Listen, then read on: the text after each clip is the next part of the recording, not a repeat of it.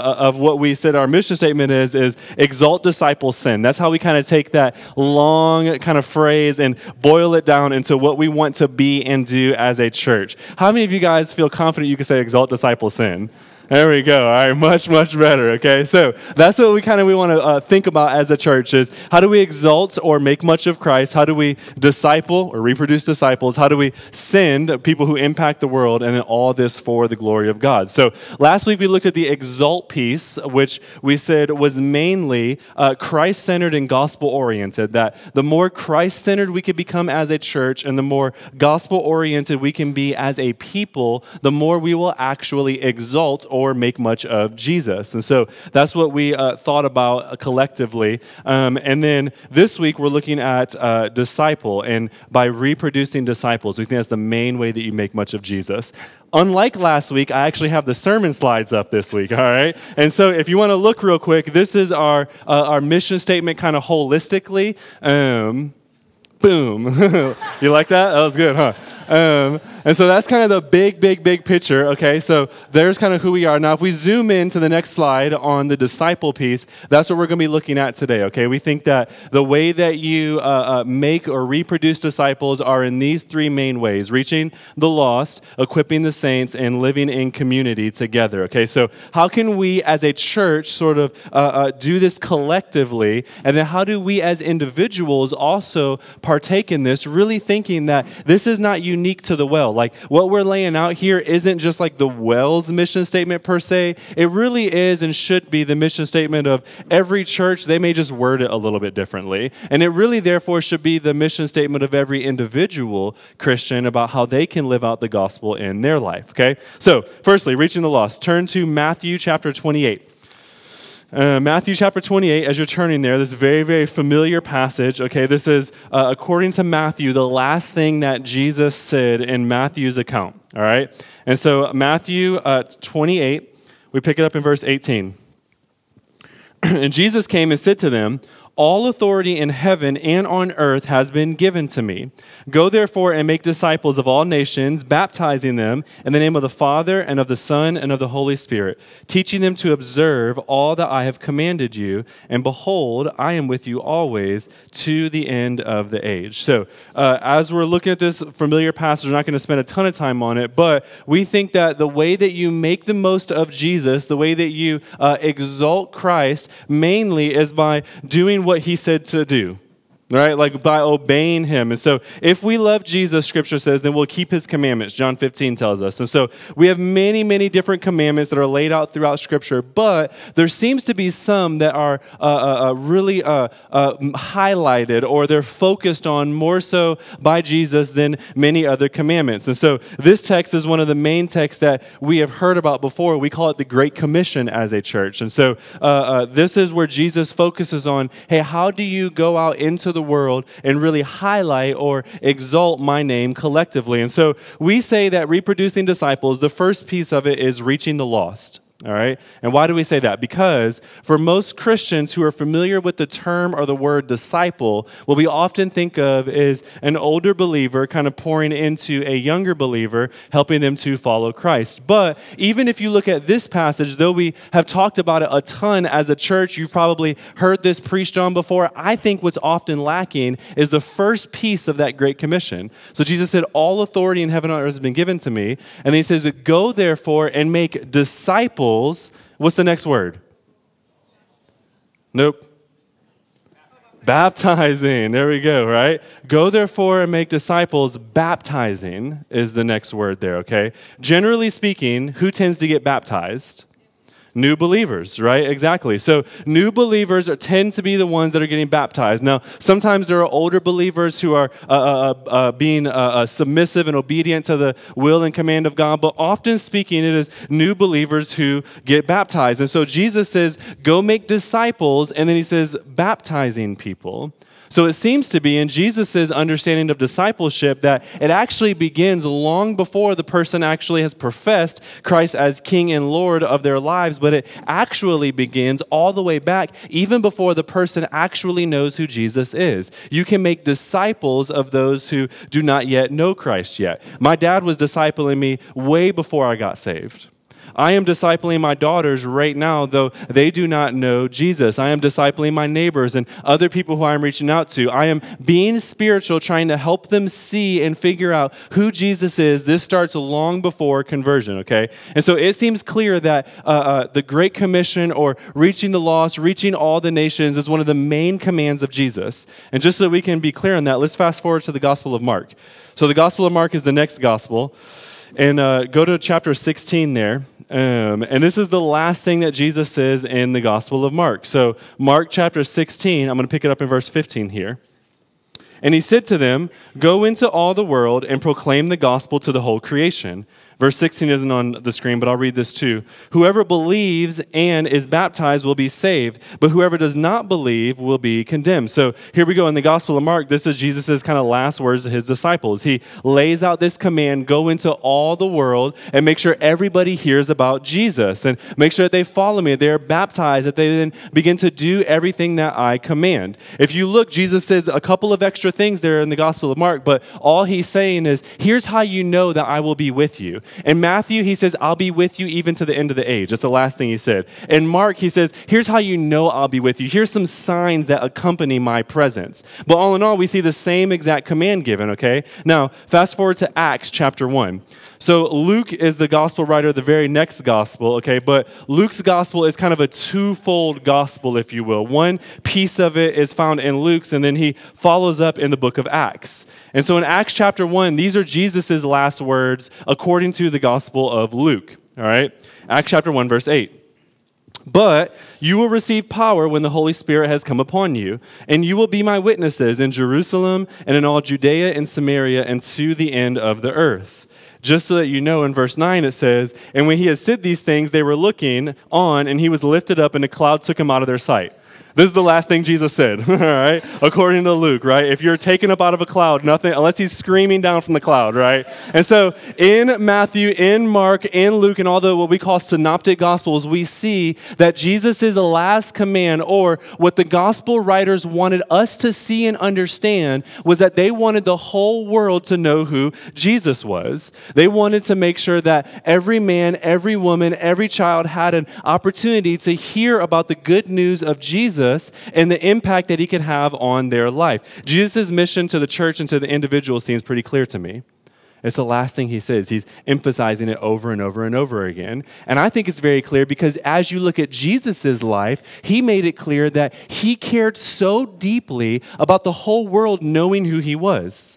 In Luke chapter 19, verse 10, it says, "For the Son of Man came to seek and save the lost." That's what Jesus said. I came, the Son of Man, me, Jesus, I came to seek and to save the lost. People who do not yet know me, people who are wandering, trying to figure out what eternity, what life means. I have come that I may seek them out and find them, and that they may come to me. Jesus' own mission was that. Go to back one book to John. So John chapter 10, John actually doesn't end with a great commission, if you will, but John's letter is probably flooded with more evangelism and outreach than any other letter. In John chapter 10, Jesus is talking about being a shepherd, and if you think about what a shepherd does to sheep, we see that this is one of the things that Jesus wants to do. And look here, starting in verse 14. Jesus said, "I am the good shepherd. I know my own, and my own know me. Just as the Father knows me, and I know the Father, and I lay down my life for the sheep. And I have other sheep that are not of this fold. I must bring them also, and they will listen to my voice, so there will be one flock and one shepherd." So Jesus is calling out to others who are not in the fold yet to come into his care. And on we can go. But it's clear all throughout Scripture that the commands of Christ for us as a church, and Christ in his own life was serious about trying to reach out to those who do not yet know Jesus. And therefore, we as a church, when we try to reflect and represent Christ, need to do the same thing. Not just sit in Bible studies and kind of build ourselves up as Christians, though that is a good thing, and also not just be focused on good works only, because good works without the gospel means nothing because this world is perishing. There is an eternal life that comes after this life is done, and so good works happen as the believer is impacted with who Jesus is and his heart is changed, but there's something more than just good works or just Bible study. There has to be a reaching of the people who do not yet know Christ component of every individual Christian's life and of every single church's life to become fully alive like we were created to be. That's what God's goal is. And we need to partake in that goal. To not reach out, to others would turn the church from a hospital, which is what it's supposed to be, to a country club for Christians. And nobody likes country clubs unless you're in them, right? Right? Am I telling the truth? Like nobody, or maybe you don't not like them, but you don't really care about them. You don't really care what's going on. You don't really care what they're doing in the community. You don't really care about anything that's going on unless you're a part of it. We as a church are supposed to be a hospital where we can all come and find spiritual healing to when our souls begin to cry out, there's something more in this world that I'm not fully getting. There's something that I'm missing. The church can say, man, come on in. And the individual Christian is supposed to be that too. Hence, why we are commanded with hospitality. Hospitality and hospital have the same root word, right? We are called to be a welcoming people that bring in those who need to be welcomed, okay? Now, here's the deal. Some of you in here, may not even know Christ yet. You're still kind of seeking and trying to figure out who Jesus is, and that's glad. I'm really glad that you're here, but I know that oftentimes when you talk about evangelism and here's what we're supposed to do as a church and what Jesus' mission is, it can feel kind of weird because it can almost feel project-oriented, okay? And let me just contend with you that I don't think that that's true at all. In fact, let me contend with you this. I think that every single person in here is an evangelist. Every single person in here. You evangelize things that you care about. Let me give you an example. Who loves being around the person that just entered into a brand new relationship, or they really, really, really, really, really like somebody and they're not in a relationship yet? Anybody like being around those people? You know why you don't really like being around them? Because they always talk about that other person, right? It's like, man, Usain Bolt's fast. It's like, oh, well, Johnny actually once almost beat Usain Bolt. It's like, no, what? Oh, man, he's so smart. Oh, Johnny has his doctorate. Like, you try to find ways to integrate because you want to talk about them. What are you doing? You're evangelizing Johnny. Look at how great Johnny is. Like, I want you to affirm him. I want you to see and to even affirm me and my like of him. Right? Or maybe relationships is bad, so think about something really simple like barbecue, right? Don't you evangelize barbecue? Okay? Like you're like, Le Barbecue is the best barbecue, and the other person's like, you're tripping, bro. Like Franklin's is the best barbecue, right? And some people are like, oh, Black's is the best barbecue. I had to mention Black's since we have a Black's family in here. It is good, by the way, right? But like you start trying to evangelize barbecue, right? Oh, look at how good this brisket is. No, you got to try this sauce, and you try over and over again. If you're a vegetarian and you can't relate with that analogy, repent and believe in meat, all right? I'm telling you, I get in trouble every time I say that. I don't know why I always do that. Don't email me, I'm sorry, all right? Now, here's the deal though, okay? Here's the deal. You cannot evangelize something that you have not consumed yourself, right? Any of you that have ever not been to Franklin's, evangelize Franklin's, you don't know what it's like. You can pretend and act like you know what it's like oh yeah, Franklin's is really good. And like, oh, what'd you get? The brisket? Right?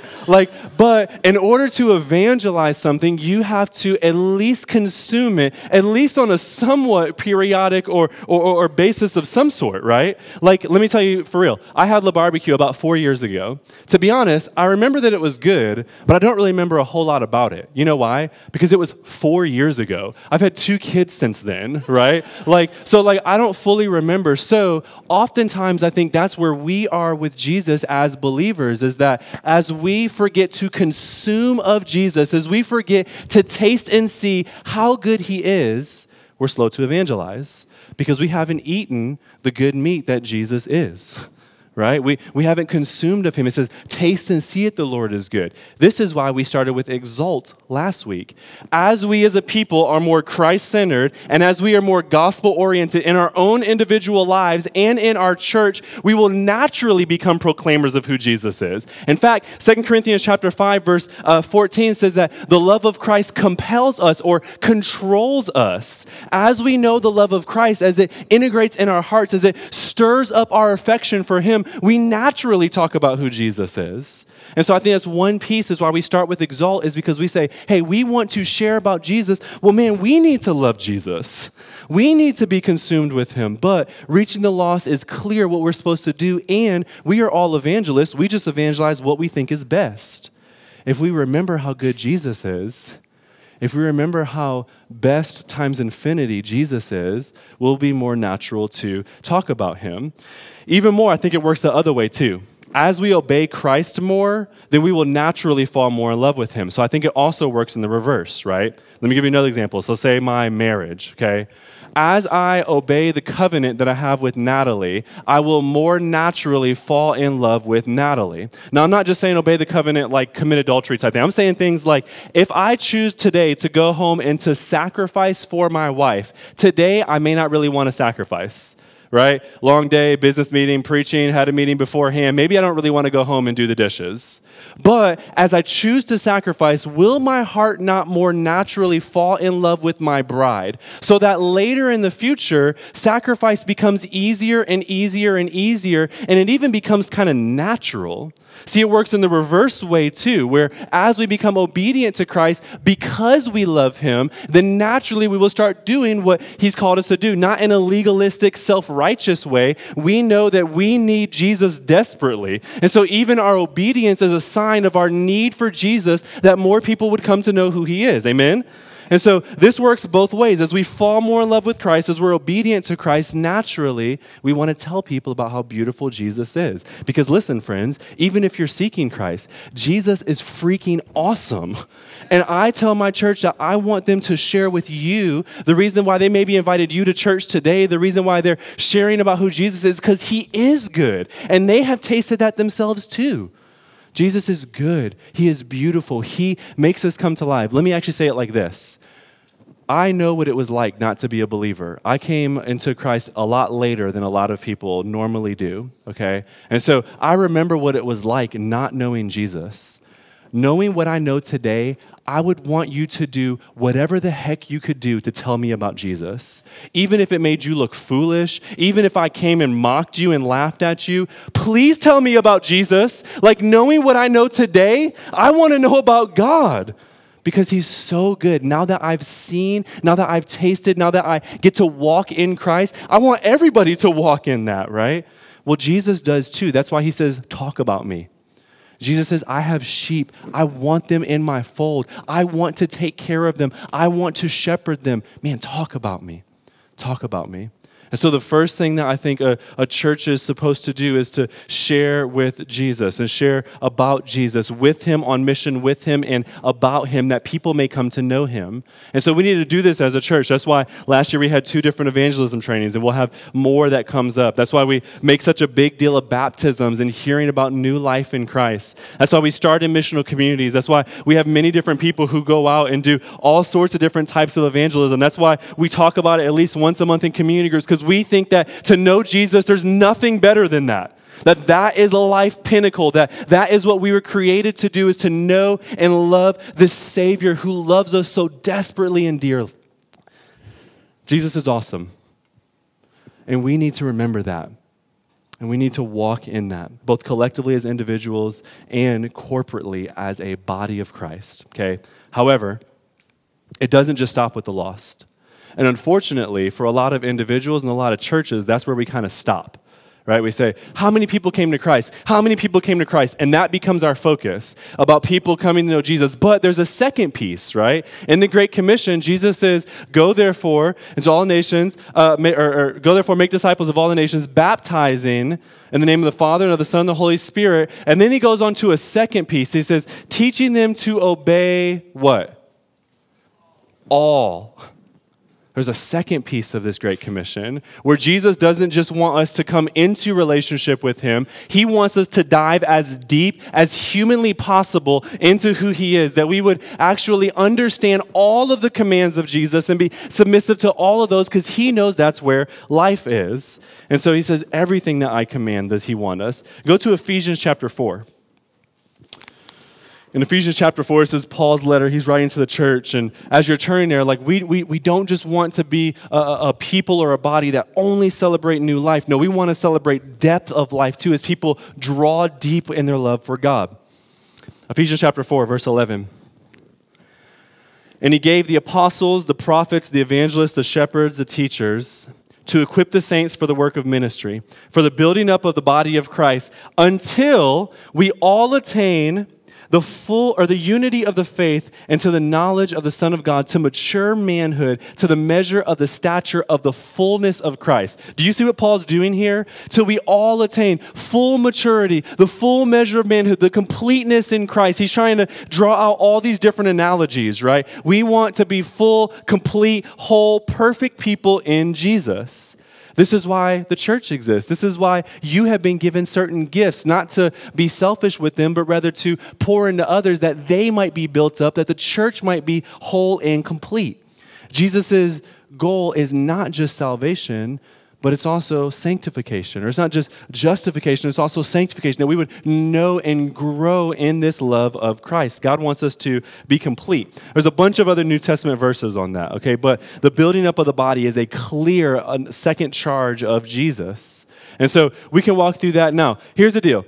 Discipleship, I think, is a very interesting term in our culture, okay? If you've been at the church for a while, you've heard the term disciple or discipleship or something like that. If you've been through covenant community, if you've been through first steps, then you have heard the multiplication principle, 2 Timothy 2:2, how we can really reach out to even the whole world, not through programs. Those don't help in the long run, but rather through discipleship as we individually get with people and help them build and grow deep in their love for Christ. This is what is important, is multiplication. And so one of the goals of discipleship is multiplication, okay? Now, I want to quickly define discipleship, and then I want to talk about how it can actually play out in our lives, because I have an inkling about how most of us feel about discipleship. So discipleship is simply being intentionally spiritual with someone, trying to help them take their next step spiritually. So it's being intentionally spiritual with someone. I'm purposely going to talk about spiritual things with you, and then I'm going to think about how can I help you take your next step spiritually. This is why you can disciple people who don't yet know Christ. As I am intentionally thinking about Micaiah, I think, how can I help teach her that she could pray to God whenever she wants? And so we'll be praying. I say, hey, let's pray. And she starts learning how to pray. Or she says, hey, how come Jesus had to die? I'm like, please ask that question to me every day, daughter, right? And I start trying to disciple her. Or as my neighbor says, man, why do you do that? And I get to share a little bit of how Christ has changed me. I'm being intentionally spiritual, thinking about how I can help them take their next step. That's true with a believer too, though. As I pour into my friend, my brother, my wife, or as I let them pour into me, then all of a sudden they can be intentionally spiritual with me and help me take my next step. Here's what I think happens, though. We hear the word discipleship and we think, I can't do that. I don't even know how to spell discipleship, right? And so we think that we have to be the Usain Bolts of discipleship, a cape flying behind our back, in order to pour into other people. And so because of that, because we have that thought, what I think a lot of us do is we kind of put ourselves on the bench rather than getting in the game, because we're afraid of discipleship. We think that we have to be superheroes in the faith, okay? One of the goals of discipleship is multiplication. That is true. Can I tell you what a second goal is that nobody ever talks about? A second goal of discipleship is friendship, okay? Intentional friendship. Go to John chapter 15, because I know some of you are like, what? Never heard that. John chapter 15. Jesus is talking to his disciples here, okay? Remember who he's talking to, his disciples. And then starting in verse 15. He says, no longer do I call you servants, for the servant does not know what his master is doing, but I have called you friends. Why? For all that I have heard from my Father, I have made known to you. You did not choose me, but I chose you and appointed you that you should go and bear fruit, that your fruit should abide, so that whatever you ask the Father in my name, he may give it to you. So if part of discipleship is helping one understand all that Jesus commanded, the Great Commission, to know everything that he commanded and to obey that. Jesus says, all that I have from the Father, I have made known to you.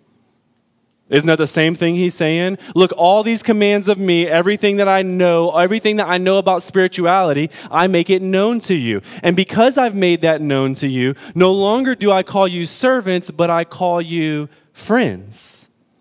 I call you friends, right? You see where I'm going with this? He goes on and says he wants them to bear fruit, to observe everything that he has, to be baptized, to be a Christian, to grow in Christ. And so if Matthew 28 says we should go make disciples because we teach them to observe everything, and if here Jesus is saying, I have taught you to observe everything, that's why I call you friends, then it seems like that friendship is actually a piece of discipleship. So let's do this. What if we remove this Christianese word of discipleship and we just throw it away for a little bit, all right? And we can keep it so we can have easy language, okay? But what if instead we switched it to say intentional friendship?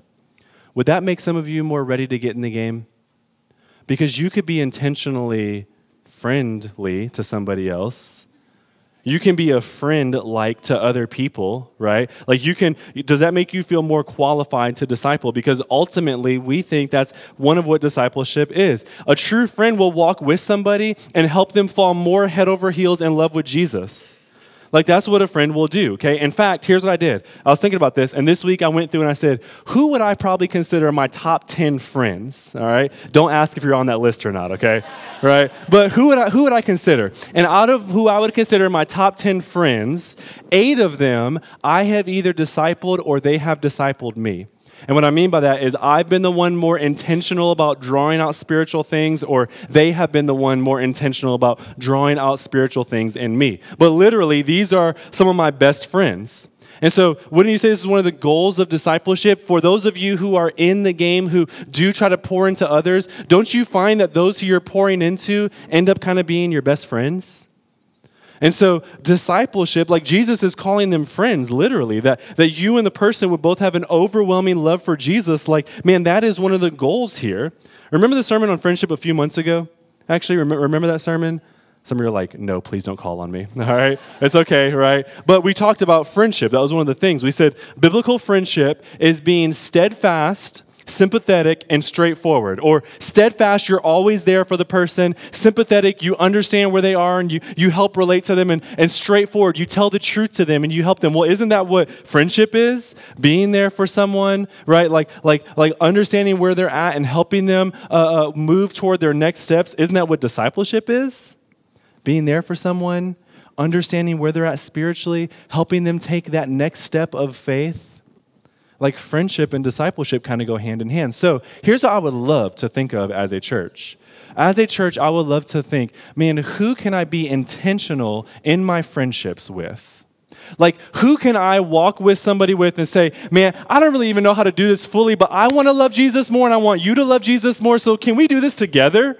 And that may seem awkward at first, right? It's like you're asking somebody out on a date. It's okay. You got to do that, right? Like if you want a relationship, you got to do that. And so what if we did that with our discipleship relationships or intentional friendships?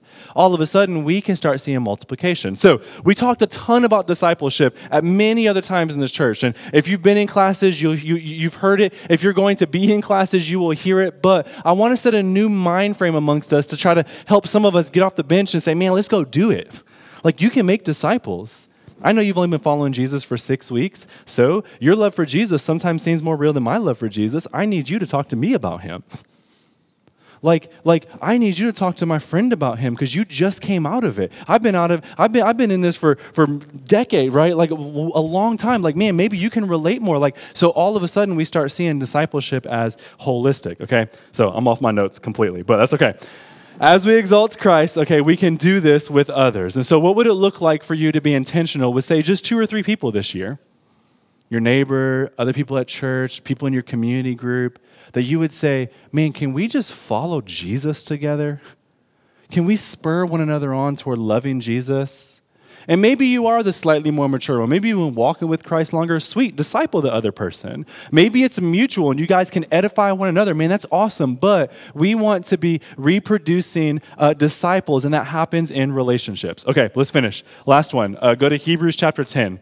The third one is to live in community, all right? The third piece of how do we reproduce disciples, what does that look like? What does this disciple piece look like? The third one is to live in community. Hebrews chapter 10, pick it up in verse 24. And let us consider how to stir up one another to love and good works, not neglecting to meet together, as is the habit of some, but encouraging one another, and all the more as you see the day drawing near. Let us consider is the word. Like, we have to think about. That's intentionality that we just talked about, right? Like, let us consider, how can I help you love Jesus more? How can I stir up your affections for Jesus? But we can't neglect to meet together. This happens when we're in community with one another. See, if I never see you, how can I stir up your heart's affections for Jesus? If you don't know what's going on in my heart and my life, how can you preach the gospel to me? You don't know me. And so we have to meet with one another to have that happen. Go back a couple of chapters to Hebrews chapter 3. He talks about this again earlier in the book. In Hebrews chapter 3, verse 13, he says this, "But exhort one another every day as long as it is called today." Okay, pause. When is it not called today? Right? Like, you philosophy majors, all right, go ahead, shout it out, right? Like tomorrow, when we're actually there, will be today.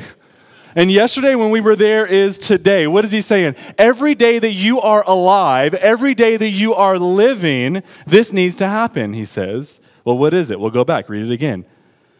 Exhort one another every day. Exhort each other, okay, as long as it is called today, that none of you will be hardened by the deceitfulness of sin. Let me go ahead and put that in how we normally speak in English, all right? You will be hardened by sin if you don't meet together. That's what that's saying, right? Sin is more tricky than you are spiritual. Sin is more effective at your heart, which is, by the way, deceitful above all things, Jeremiah 17 tells us. Sin is more tricky than you are spiritual, so you need other people that you may not become hardened by sin. If you are not in a community, you will be hardened by sin.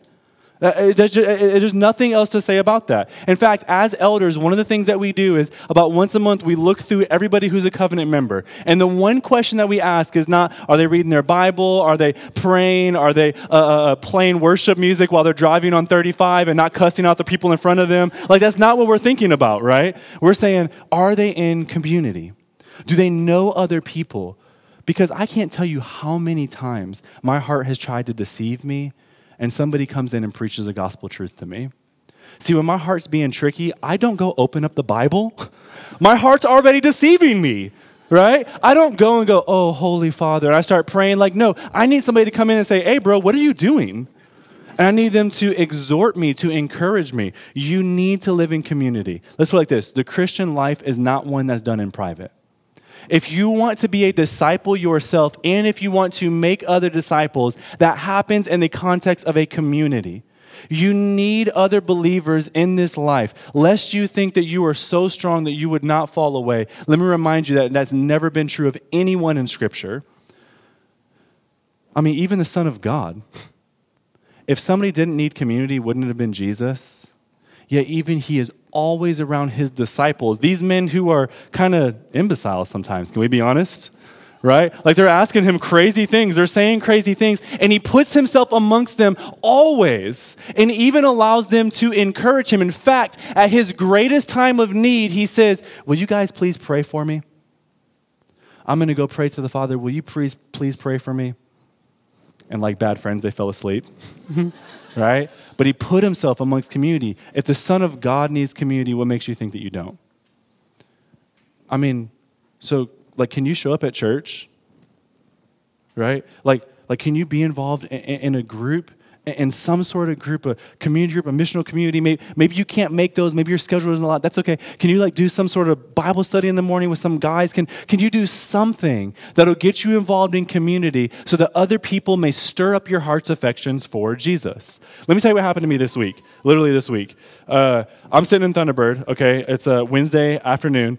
Or morning, actually, and I'm meeting with Sam Ferries, and me and Sam were talking about stuff, and man, I got so freaking jazzed about Jesus after meeting with him, because we were just talking about the gospel, and we were saying how much we need Jesus as sinners, how good Christ is, and we just kept talking about Jesus over and over and over again. And then I look over my right shoulder, and I see Amanda Henry sitting there, and she's sitting there, and I thought, man, Amanda's awesome. In fact, at our elder meeting last week, we were talking about how awesome Amanda is. She uses her gifts in all these different ways to build up the church. She's grown so much. Her growth with the Lord makes me remember about how much I need to stay rooted in Christ, that I too may grow with the Lord.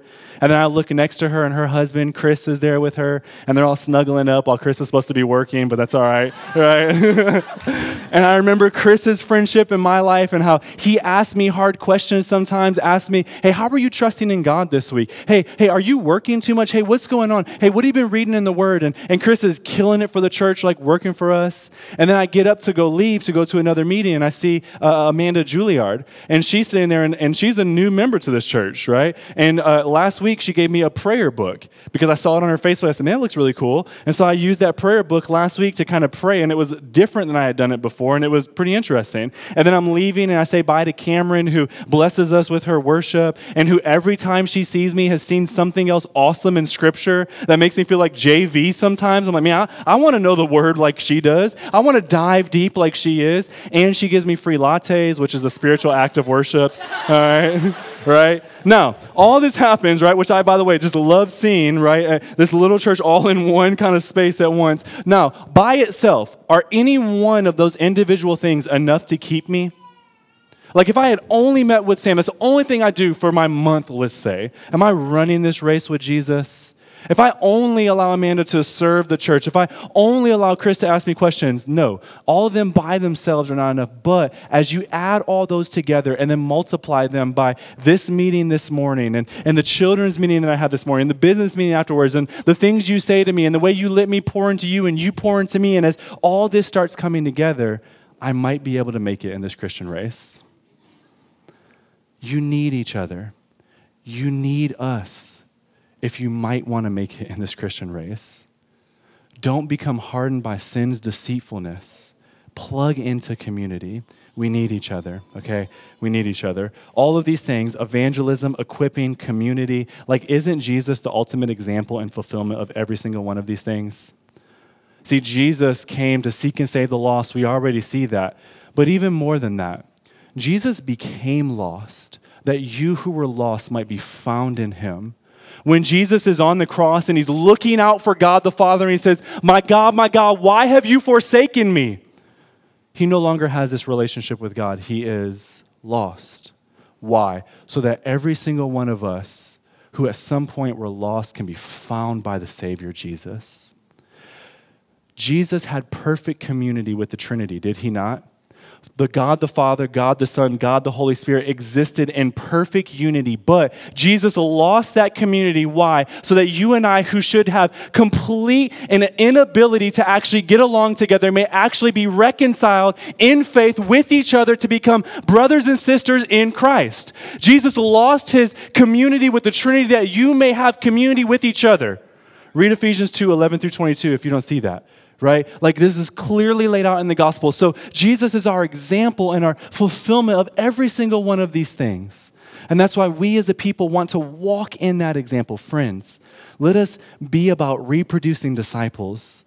That means reaching the lost man. Who has God putting on your heart? Even when we were talking this morning, what if you were bold? What if you tried to make much of Jesus by reaching the lost, reproducing disciples? Who can you pour into? Where are you trying to escape community? No, dive deep. In order to be known fully, in order to be loved fully, you have to be known fully, right? If you want to be loved fully, you have to be known fully. I know that's scary because you're messed up in some ways. Man, so am I. We need each other that we may see the fullness of who Christ is. I love you guys. Let's pray.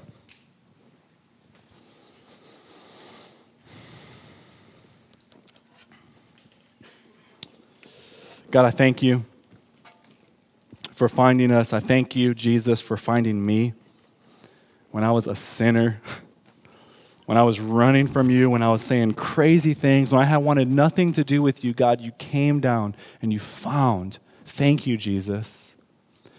God, thank you for the men and women in this church who love me, my family, so freaking well, that they help me sustain. God, would we do that for one another? Would you please help us as a body to sustain and to live in community, to encourage one another all the more as we see the day drawing near? God, would you help us to be serious about finding the sheep that are not yet in your fold? Jesus, you died that men and women would come to know you. Would you help us as a body and as individuals to be serious about that? God, I pray that in your grace and in your goodness, even right now, God, even on a sermon where we halfway talk about evangelism half the time, God, that there are men and women who may not fully know you as King and Lord. God, I pray even right now you would show yourself to be beautiful to them, that to know you is where life is, and that they would choose today to follow you, Jesus. God, we love you. I thank you for this family. I thank you for this body. Would we continue to make much of you, Jesus, by reproducing disciples? Praise in your very wonderful name. Amen.